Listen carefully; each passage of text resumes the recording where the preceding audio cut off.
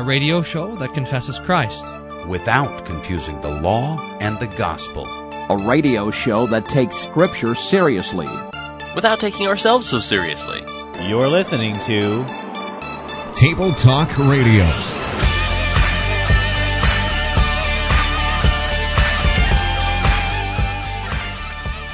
This is then a sanctification, is a daily drowning of the flesh and a daily rising again of the new man to life. And that is what we call repentance. The law comes to us and shows us our sin, and then the gospel comes and forgives our sins, and by that the new man rises daily to life. The point is the forgiveness of sins. I mean, I wonder if the gospel was preached in that gray old church. I wonder if the sacraments were rightly administered. Because if it was, that's the point. I wonder if those gray old people needed the forgiveness of sins.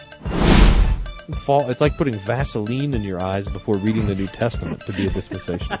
Because you can't tell anyway what's up and down. So. You're just trying to get on the Facebook quote page. You know it. Welcome to Table Talk Radio and a Merry Christmas from Table Talk Radio. And we have a special Christmas-themed show in store for you. First, we're going to respond to our email that deals with incarnation, and then we're going to be playing Table Talk Jeopardy for the rest of the show. The category that I have for Pastor Wolfmueller is Christological heresies. Nice. And my category for you is texts of the incarnation. All right. So can't get much more Christmassy than that. Other than, having like maybe Santa right here in the studio having a line for kids. If Santa was in the studio, he'd be slapping you. You want to explain what story? You mean? Yeah. Yeah, because St. Nicholas of Myra was apparently, the tradition says he was at the Council of Nicaea. It was 325, and Arius was there arguing like a Jehovah's Witness that Jesus isn't God. And Saint Nick stood up and slapped him in the face.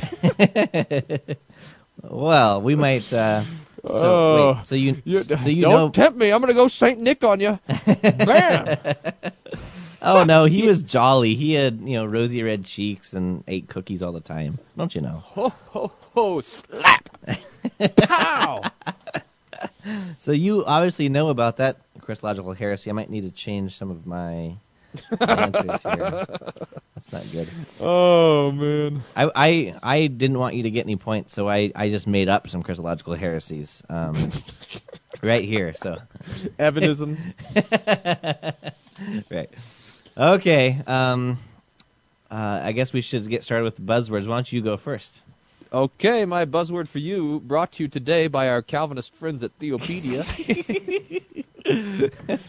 Epicureanism. I should double check that they're Calvinists. I'm pretty sure they are. If it's not a Lutheran on the internet, it's a Calvinist, I mean, I should say. You can tell an Arminian and a Calvinist because the Calvinist prefers clean lines on their blog, etc. And the Arminian is more free flow, and they're more kind of hippie style blogs. So you can tell by the style of blog if it's a Calvinist or You're an Arminian. kidding. No, you can for sure. All right. We should do this thing where you just click on a blog, on a theological blog, and you see. And now, so this Theopedia has really clean lines. So I really assume from that it's a Calvinist sort of thing. They like everything just so, you see. Anyway, Epicureanism. That's my buzzword for you. Epicureanism was an atomistic and naturalistic approach to life promoted by its founder Epicurus, who lived from 341 to 270. It was a form of hedonism. The Epicureans believed that pleasure is the beginning and end of a happy life, that there were two levels of pleasure. There were satisfaction desires, that's physical desires, and then there were deeper pleasures such as friendship that occur when satisfaction desires were met. The Epicureans, you see this phrase in the scripture, it's Epicurean. Let us eat and drink, for tomorrow we shall die. That's Epicureanism. Nice. I was just trying to look at the Wikipedia stuff to see if they have a statement of faith on here. We could play Name the Theological Perspective of Theopedia. Just hit the button on election, and you'll be able to see. Or does it use the word sovereignty? Oh, you got it right here. Okay. All Theopedia content shall be consistent with the Cambridge Declaration of the Alliance of Confessing Evangelicals, the Together for Gospel Statement, and Calvinism. Oh, yeah, Calvinism. Don't forget about that. Inasmuch as this refers to the 5 points of Calvinism and the sovereignty of God in salvation, we affirm it. What did I make a prophetic statement the other day that just you couldn't believe? And now it's happened again. Oh, that we were talking about a guy, and I said, I bet his dad is an elder of the church. Remember that? Yeah, yeah. Like, wow, how does he even know this stuff? And now I wasn't really all that impressed. You're giving yourself too much credit. Sure. All right, my theological buzzword for you that I also got from the hit Calvinist site Theopedia. It's a buzz phrase, gap theory. They're going to crash their server, you know. All our listeners are rushing to Theopedia. Oh, I know it, yeah. Gap theory? Gap theory. You know what that is? I think this is the idea that between Genesis 1:1 and Genesis 1:2, there's a billion years or whatever. You got it, yeah. So this is a way that we, not we, but how some try to reconcile the theory of evolution with the clear teachings of Genesis 1, that the earth was created and all the universe and everything was created in 6 literal days. And they say, wait a minute, this doesn't fit. So they try to interpret to be a big gap between the days of Genesis 1 and Genesis 2. The problems with this is that there's certain things that depend on other things. So you have plants before it would have the sun, and you'd wonder how the plants could survive for billions of years in between. If there's billions of years between these days. Also, people like to try and take the Hebrew word yom to be not a 24-hour day or a day's span, but to make it as a long period of time. So each day is referring to a million years or something like that. The problem, and the word yom in Hebrew can refer to a period of time, like we use this language in English too. The days of dead orthodoxy, the day of something like that. That we use the word day to talk about a time, but always in the Old Testament, whenever the word yom is used with a number, then it is referring to a literal day. So and that's true for English too, isn't it? You wouldn't say in the 5 days of Orthodox. Whenever you attach a number with day, it's meaning a literal day. So That's true in Hebrew as well. True. Right. All right. So gap theory's wrong, you're telling me. So what we can do is just believe what the Bible says. That's always an option. Just throw that in the mix for consideration. Right. Okay. So you have this email. Do you have it up? Do you want to read this email? I got it here in front of me. I'll read it here for the first time. Hey, guys. Just a little hint there, Evan. It's your Calvinist friend from South Carolina again. Still haven't missed an episode. Oh, God bless you. This guy must be, poor Calvinists, sometimes I have trouble with the Calvinists. And this is why, because you know how it is in your family? Calvinists are like our theological cousins. And it's sometimes uncomfortable territory because if you know how it is with your parents. You can make fun of your parents, but nobody else better make fun of your parents, right? You can make fun of your brother and sister and be mean to them, but nobody else better be mean to them. But what about your cousins? Can you make fun of your cousins? and are you put up with it when other people make fun of your cousins? I guess if your cousins are Calvinists, then you can. Just know, dear Calvinist listener, that listeners, I guess we have 2 Calvinist listeners, that we love you like a cousin. Mm-hmm. Okay. Still haven't missed an episode. I guess there just aren't enough Calvinist blogs out there to keep me occupied. Oh, there are. You just haven't found them all yet. Incredibly. Have you seen Theopedia? I got to tell you, I almost wrote a few weeks ago because the Calvinist strawmen you were setting up were getting a little outrageous. Calvinists are Nestorians? Come on. Read the Westminster Confession, Chapter 8, Article 2. Do you have that out, by the way? I do. It's right here. The Son of God is the second person of the Trinity, being very and eternal God, of one substance and equal with the Father, did, when the fullness of time was come, take upon him man's nature, with all the essential properties and common infirmaries thereof, yet without sin, being conceived by the power of the Holy Ghost, in the womb of the Virgin Mary, of her substance, so that two whole, perfect, and distinct natures, the Godhead and the manhood, were inseparably joined together in one person, without conversion, composition, or confusion, which person is very God, very man, yet one Christ, the only mediator between God and man. Yeah, that sounds nice. Yep. The problem with the Calvinism business and the Nestorian business, this is a little side note here, is it's not in their doctrine of the Incarnation, it's in their doctrine of the Lord's Supper, where we see the relationship between the two natures now as Jesus sits in glory. Yeah, I was going to say, I think you repented of that statement, but you qualified it. Oh, I had a qualified repentance? well, that what you said in the air, that Calvinists are not Nestorian, as you just said, in their Christology, but insofar as their what does that sound? Ascension. This is our bump music on the way out. Oh, Christmas music. Yes. Remember when Cantor Resch was on and you had some really hip bumper music and he goes, "What is that?" It's true. That was a couple weeks ago. You can check that out on the website, tabletalkradio.org. And listen, I think it was in the beginning of the fourth segment we played a bump, and he's like, "What's that?" We'll be right back on Table Talk Radio.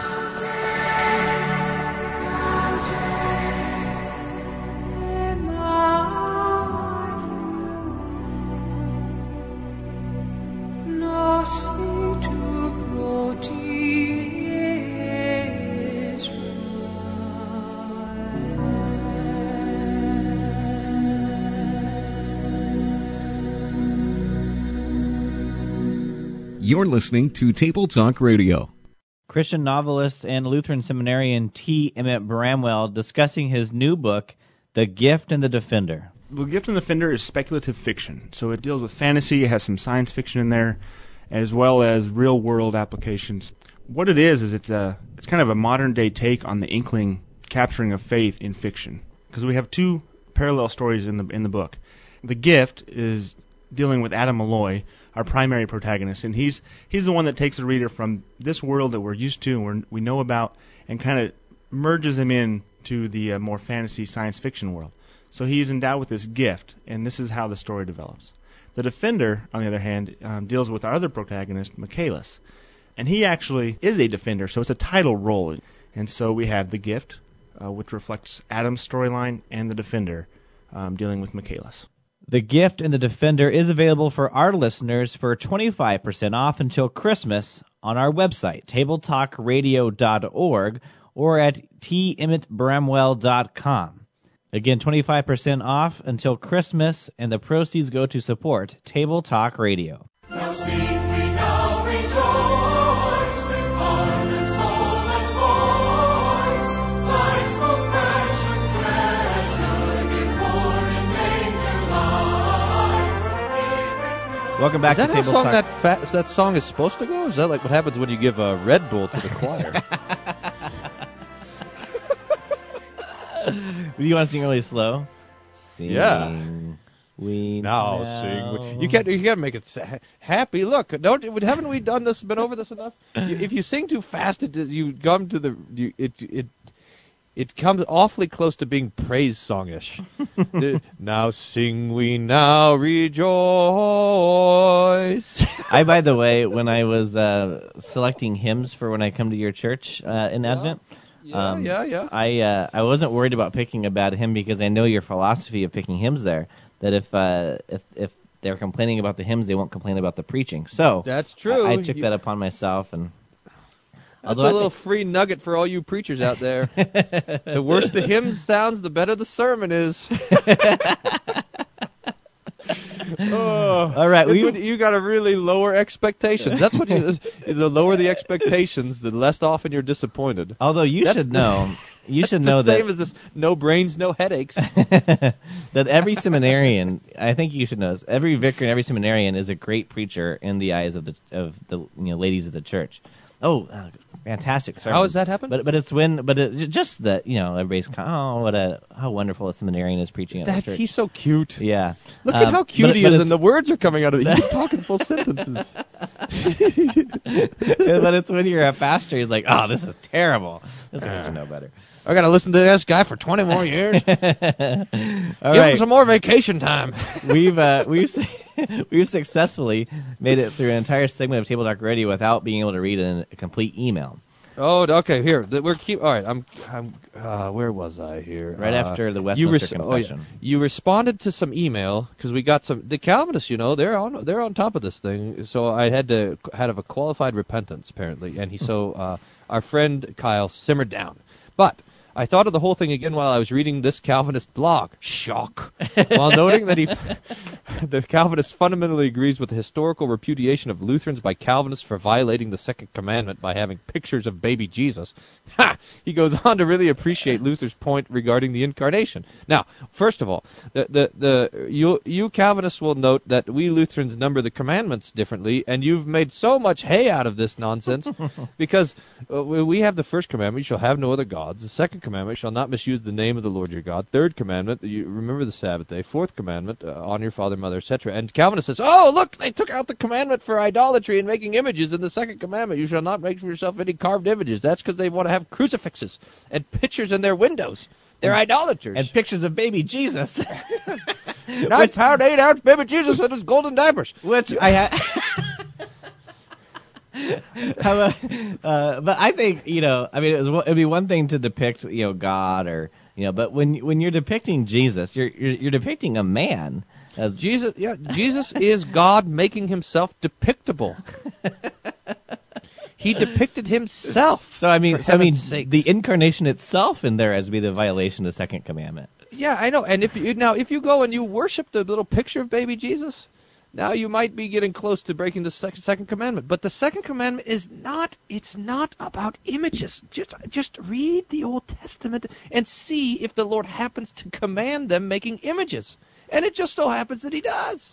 I mean, there's pictures of pomegranates all over the temple and cherubim and all this sort of crazy stuff. I mean, there would have been images everywhere. The Lord is not like the Muslims where he says you can only draw in geometric patterns or whatever. The temple is full of images. It's just not. I mean, it's like the golden calf sort of thing. Now, one of the things about the golden calf is that the golden calf was not a picture of God. When we study this stuff in the ancient world, it's the Baal rode on top of the bull, so that it's the throne of God, and now this is the place where God is supposed to be. It's not like they were even making an image of God. They were making the image of where God was supposed to be so that he was know he is present. And the problem that God has with that is that he didn't command it or institute it. He only wants images that he commands and institutes to be made. And when he makes himself, when the scripture says that Jesus is the very image of God, then he has made an image of himself for us, Jesus. And if we were to not have pictures of Jesus, then we would be breaking the second commandment. How about that, nice. Calvinist? Take that. Put that in your pipe, except for Calvinists don't smoke. Put that in your energy drink. Boy, that's I think we've talked about this Calvinist friend that you visit from time to time. So you don't drink or smoke when you're hanging out with your Calvinist friend? We go early in the morning. Sit there at McDonald's, and I think he feels bad because we're eating McDonald's food. He's like, this is not healthy enough for me. Anyway, this email continues. He goes on while he has the historic repudiation of Lutheran by Calvinists. He goes on to really appreciate Lutherans' point regarding the incarnation. Quote, underlying it is a commitment to the idea of God manifest in the flesh, to a God who has revealed himself in and through the fragile, finite flesh of the human creature, and of making this fragility, this smallness, a central piece of Christian piety. And also, quote, if we are to be rescued and redeemed, we want it to be on our terms, by a Redeemer worthy of us, a great and mighty one, powerful in word and deed, one who strikes instant fear and commands immediate respect. It's an insult to us that we should be rescued by one weaker than ourselves, and yet that is the glory of the gospel. That's marvelous. Kyle says, I thought you might enjoy this article, and Kyle, those quotes are just beautiful, beautiful. This Calvinist, when they start preaching like Lutherans, Lovely stuff. Kyle says, thanks. P.S. I also wanted to take offense about the comment about arguing with Calvinists being akin to wrestling a greased pig. But then I looked into the mirror and thought, I guess that's pretty much right. Thanks, Kyle. Yeah, Kyle, appreciate that. If you want to send us an email, send it to questions@tabletalkradio.org. Okay, it's we time might elect to read it. Table Talk Jeopardy. 2 categories here. We have, me for Pastor Wolfmiller, is Christological heresies, and he has incarnation Bible passages for me, I think. Something like that. We're still working on it. It's still coming together. I will give it to you first then, so you can have a little bit more prep time. Don't worry. We got enough to make it happen. Okay. All right. What do you want? 100, 200, 500? I want to... we start at 100 so that the fake drama builds. That's what you do. I always ruin it. Okay. And I'm going to... Well, you better not start at 500. When you I'm going to go ahead and omit the names of the proponents, mostly because many of them the heresies were named after the person. Okay. So anyway, this particular person objected to the use of the term Theotokos, which is God-bearer, or to refer. That's for our Eastern Orthodox listeners there. Theotokos means God-bearer, to refer to Mary, as implying that the baby in Mary's womb had only one nature, divine nature. That's John Calvin quoting Nestorius. What is Nestorianism?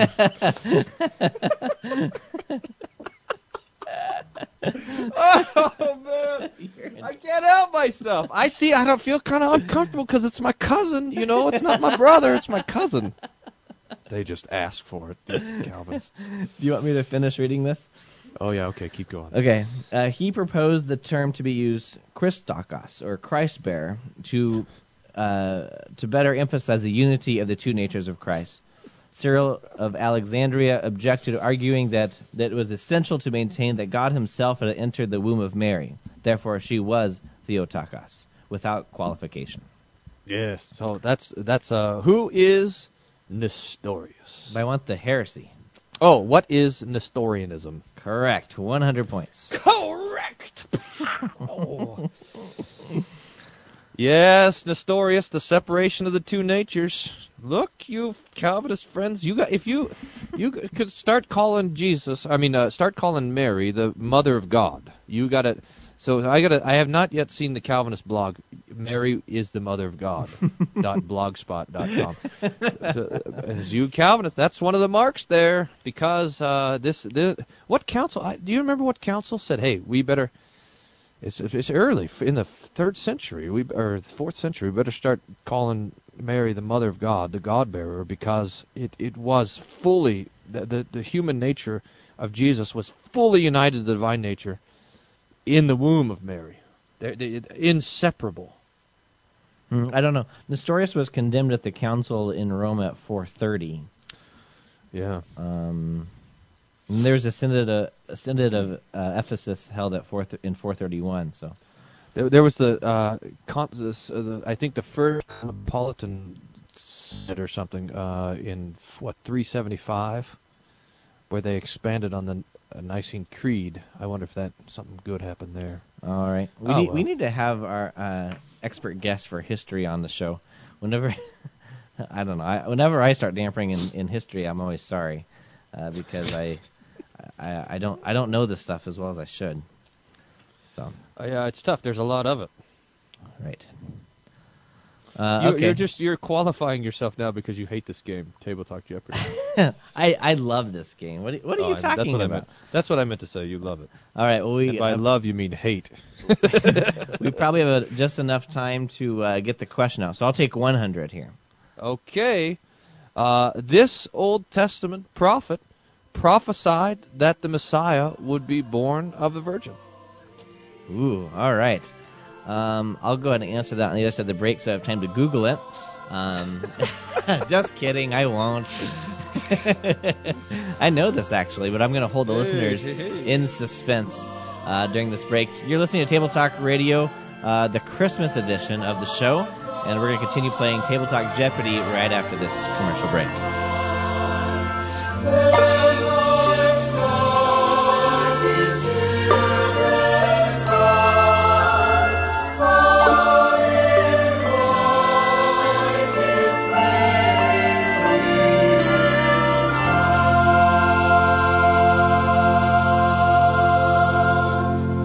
Stay tuned for more Table Talk Radio.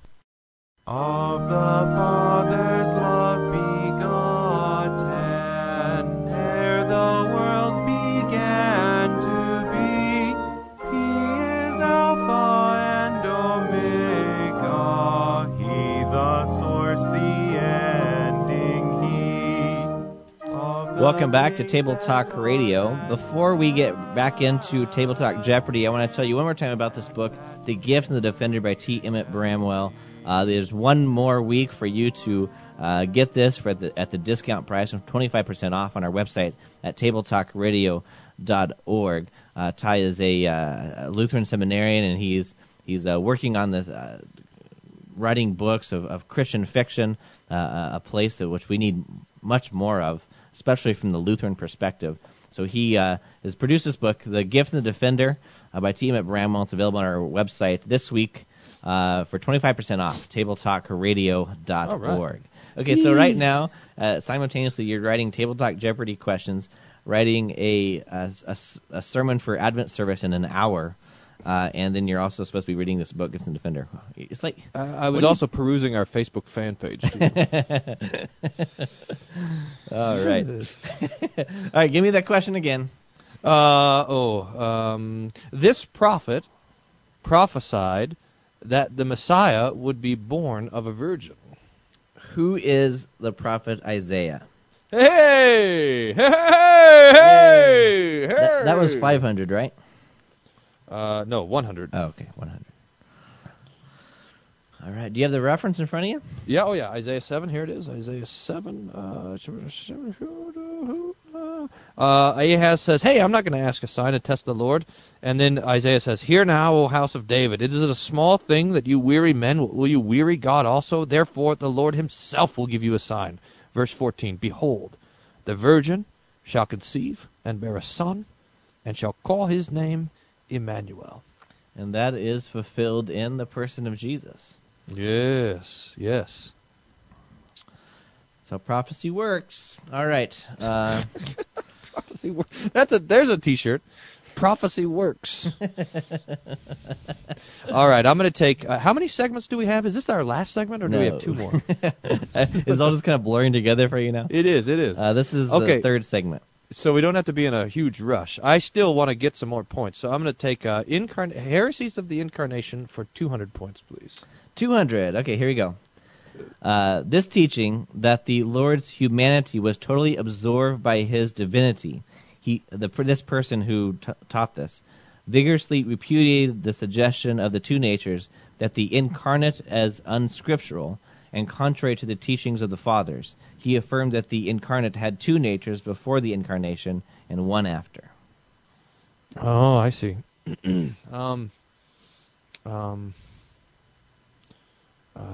Oh goodness. What is the guy's name? It starts with an E. I can only think of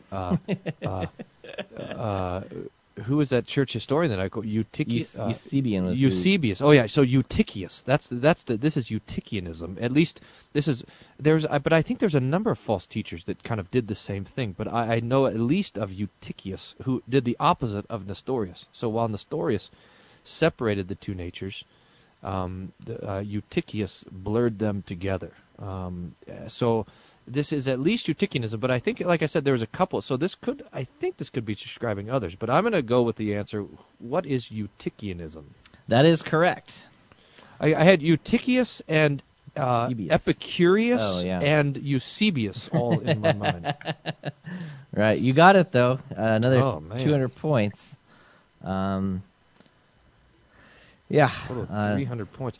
Now the interesting thing, dear listener, is that the first 1,000 years of church history was marked by all these fights about Jesus, and it's kind of nice because the people were forced to think about this stuff. I mean, they were thinking about the Trinity, three persons and one God. They were thinking about the incarnation, two natures, one person, and how these related to one another, and all of this. And the Lutherans were too. I mean, in fact, it was Martin Chemnitz who really made some advances in Christology. He gave some names to some categories of thinking that hadn't been around before, we don't even think about this stuff anymore. We're just whatever. And so you have all these Baptists converting and becoming Mormons because it's like, well, hey, they do good works to prove our salvation, and they do more good works to prove their salvation. So let's just go join them. No, never mind that they don't believe that Jesus is God or whatever.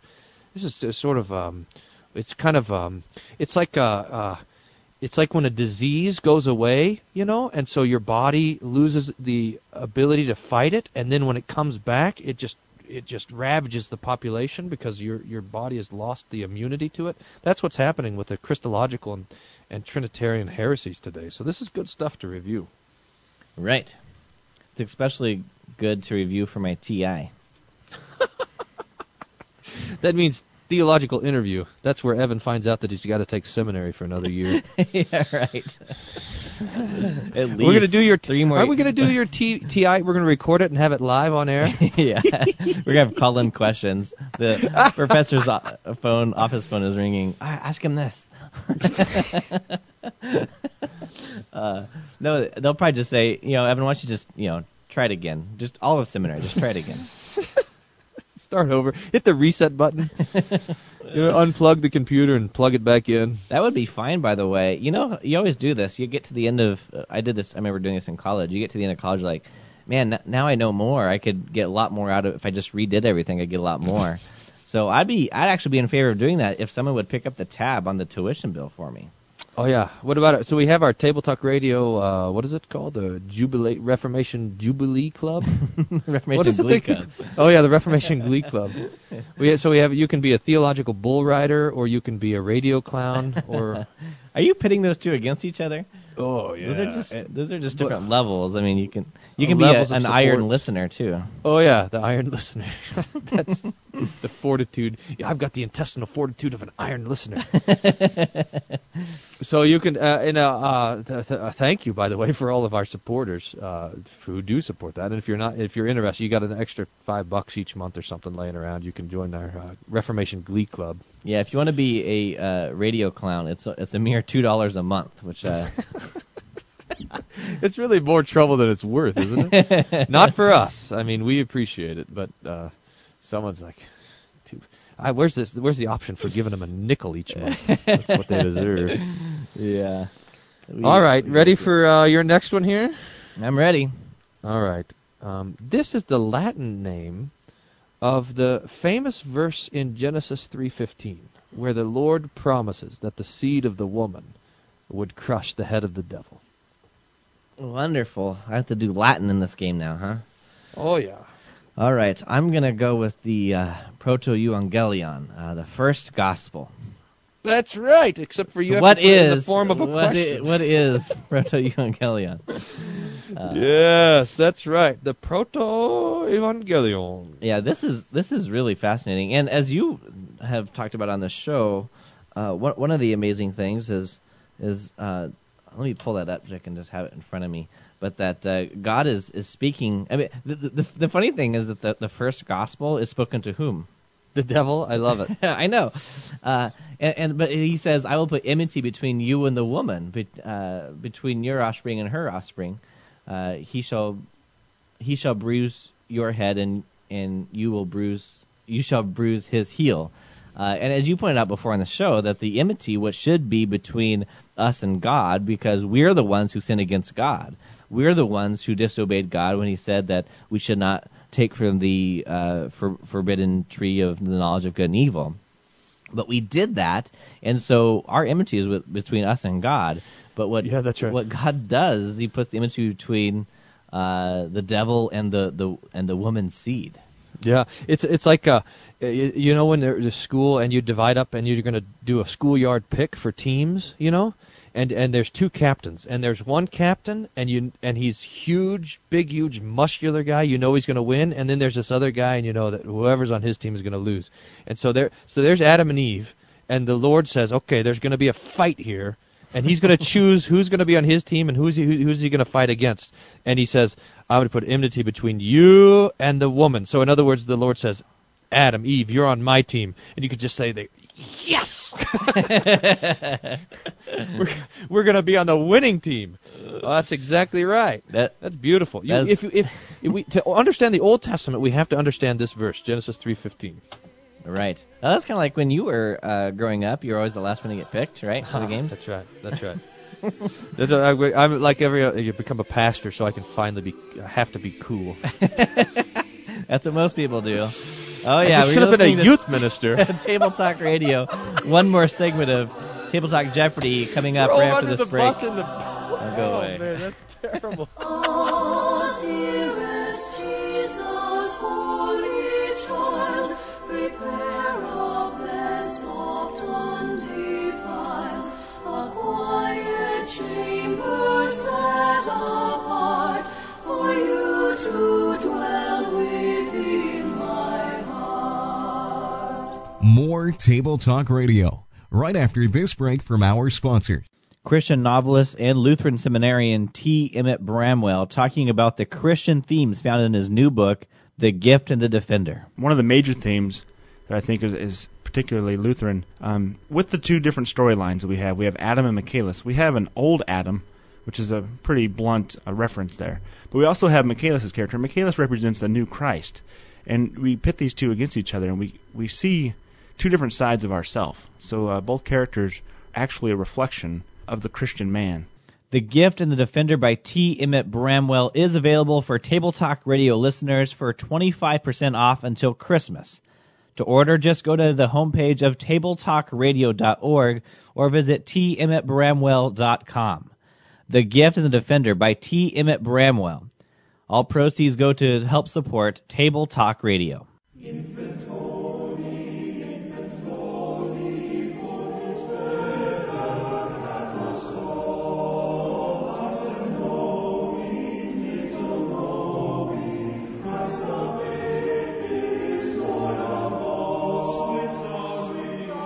Welcome back to Table Talk Radio. We are playing Table Talk Jeopardy. Yeah. And the score is tied up, 300 to 300. So I guess it's your turn to pick the next question on Christological heresies for 300, please, Evan. All right. This heresy is the view that Jesus was not fully divine, although still related to God as a son to a father. The fundamental premise of this person's system is the affirmation of the absolute uniqueness and transcendence of God, the unoriginate source of all reality. Since God is unique, transcendent, and indivisible, the being or essence, or the ousia, of the Godhead cannot be shared or communicated. For God to impart his substance to some other being, however exalted, would imply that he is divisible and subject to change, which is inconceivable. Moreover, if any other being were to participate in the divine nature in any valid sense, there would result a duality of divine beings, where the Godhead is by definition unique. Therefore, whatever else exists must have come into existence, not by any communication of God's being, but by an act of creation on his part. That is, must have been called into existence out of nothing. So we could start by saying that that's Mohammedism. Islam stands. I mean, that's the logic behind it. In fact, that's the logic behind Judaism also. Say whatever you can, whatever kind of smarty pants thing you can to make sure that Jesus isn't God. But the key, I think, the giveaway for Christological heresy that appeared in the early church is going to be the first line that you said, that the relationship between Jesus and the Father is one of Father and Son, and not one of co-equal. They don't have the same essence. Right. This is what the Nicene Creed is fighting against when it says, "Very God of very God, being of the same substance with the Father." The homoousios, same substance, not the homoiousios, the like substance. It's the same substance with the Father. The name that's coming to mind here is Apollinarianism. Is that what that is? What is Apollinarianism? I'm sorry, that is incorrect. This is actually Arianism. Well, I guess I should have known that. R-I-N-I-S-M. That was What's Apollinarianism? Is that the adoptionistic controversy? Is that? No, I have that here though. That's number 500. Maybe. I don't know. I'm gonna have to mix it up now. Well, it's the same deal. I mean, Arianism, and this is really, here's the problem: is that it's all the same stuff. It's whatever. Figure out whatever rules you need to bend to make sure that Jesus isn't God. It's the same to Jehovah's Witnesses and the Mormons and the Arians, and we have a practical Arianism in the church today. It's really quite terrible, where this dispensational idea that you have the Old Testament's the Father, the Gospels are Jesus, and now the Holy Spirit is at work, or even the idea that that Jesus needs our help to save us. It's just it's a denial of his divinity. It's terrible. Right. Yeah. I mean, the basic premise here is that God was, Jesus was God's first creation. So, and they use various passages to prove this, or to try and prove this. But arguing with someone like a Jehovah's Witness is just like slamming your head in the door. I just have trained responses listening to Table Talk Radio. Okay, I'm gonna take whatever Bible passages for 300, please. Passages of the Incarnation for 300. This chapter of the Bible explains both of the names that our Lord has, Jesus and Emmanuel. A passage of the Bible that explains this both chapter of of the Bible explains the meaning of both of our Lord's names, Jesus and Emmanuel. I don't know if I can name the chapter. I'm thinking, though, this is where the angel Gabriel talks to Mary. Is that right? Yeah. No. Close, though. I mean, that's the same idea. I certainly don't know the chapter, to be sure, so I'll have to pass on this one. Oh, you're not even going to guess? It's not going to be like chapter 17 of one of the Gospels.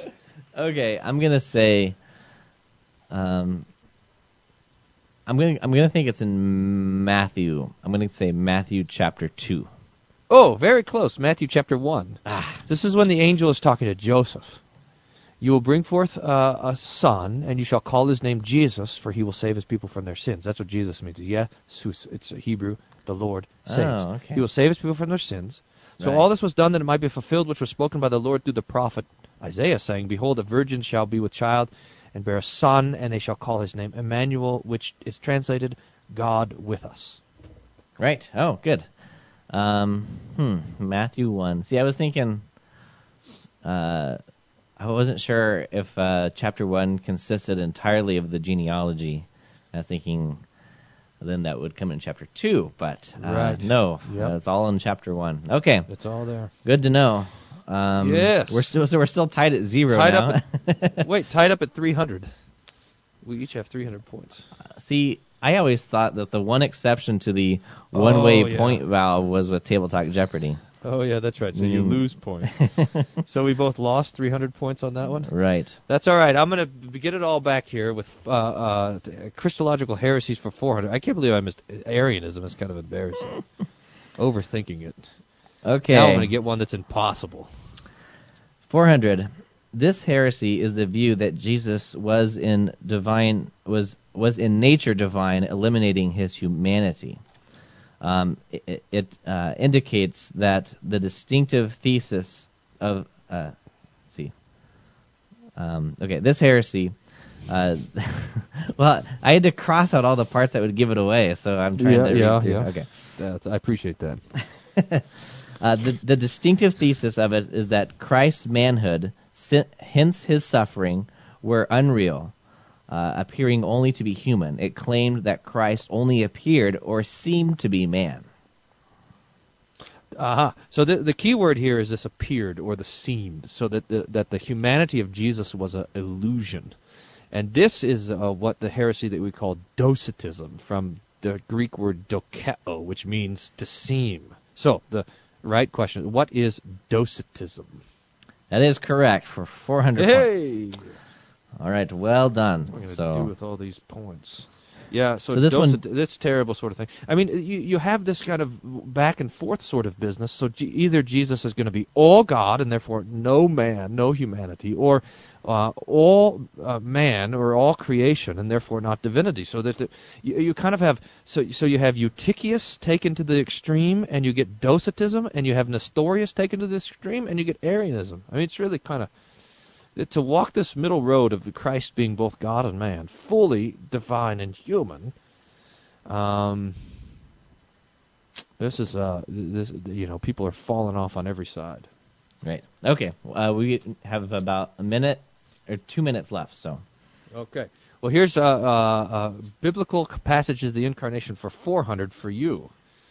Paul writes to this church, saying, "In the fullness of time, when the fullness of time had come, God sent forth his Son, born of a woman, born under the law, to redeem those who were under the law, that we might receive the adoption as sons." What is the church at Rome? Oh, very close. Just down the street, Galatia. This is Galatians 4:4. When the fullness of time had come, this beautiful Christmas passage. God sent forth a Son, born of a woman, born under the law, to redeem those who were under the law, that we might receive the adoption as sons. One of the reasons when we ask the question, why does Jesus have to be true God and true man? Well, he has to be true man so that he can be born, and he can be born under the law, so that he can bear the weight and guilt of our own sin to redeem us, so that we might have the adoptions as sons. All right, I'm in the negatives then for 400. Real quickly, a daily double. How many do you want to wager? Oh yeah, I'm gonna wager 400. All my points. Okay.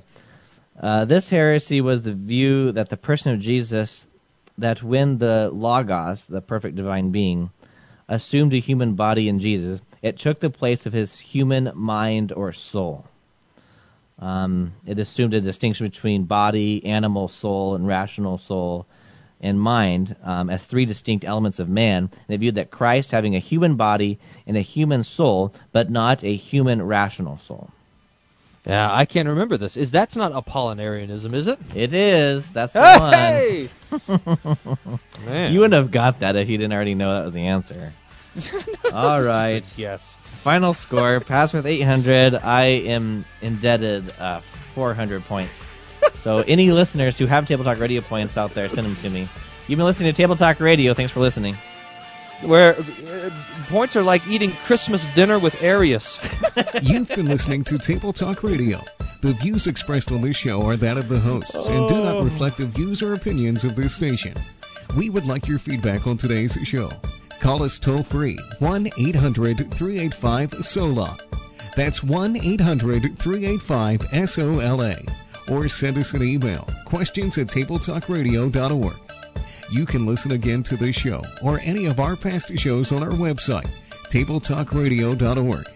Thanks for listening, and tune in again next time to Table Talk Radio. All right, you have time to write a sermon now? Yeah, I got it covered. But I better get shaken. Okay, see you.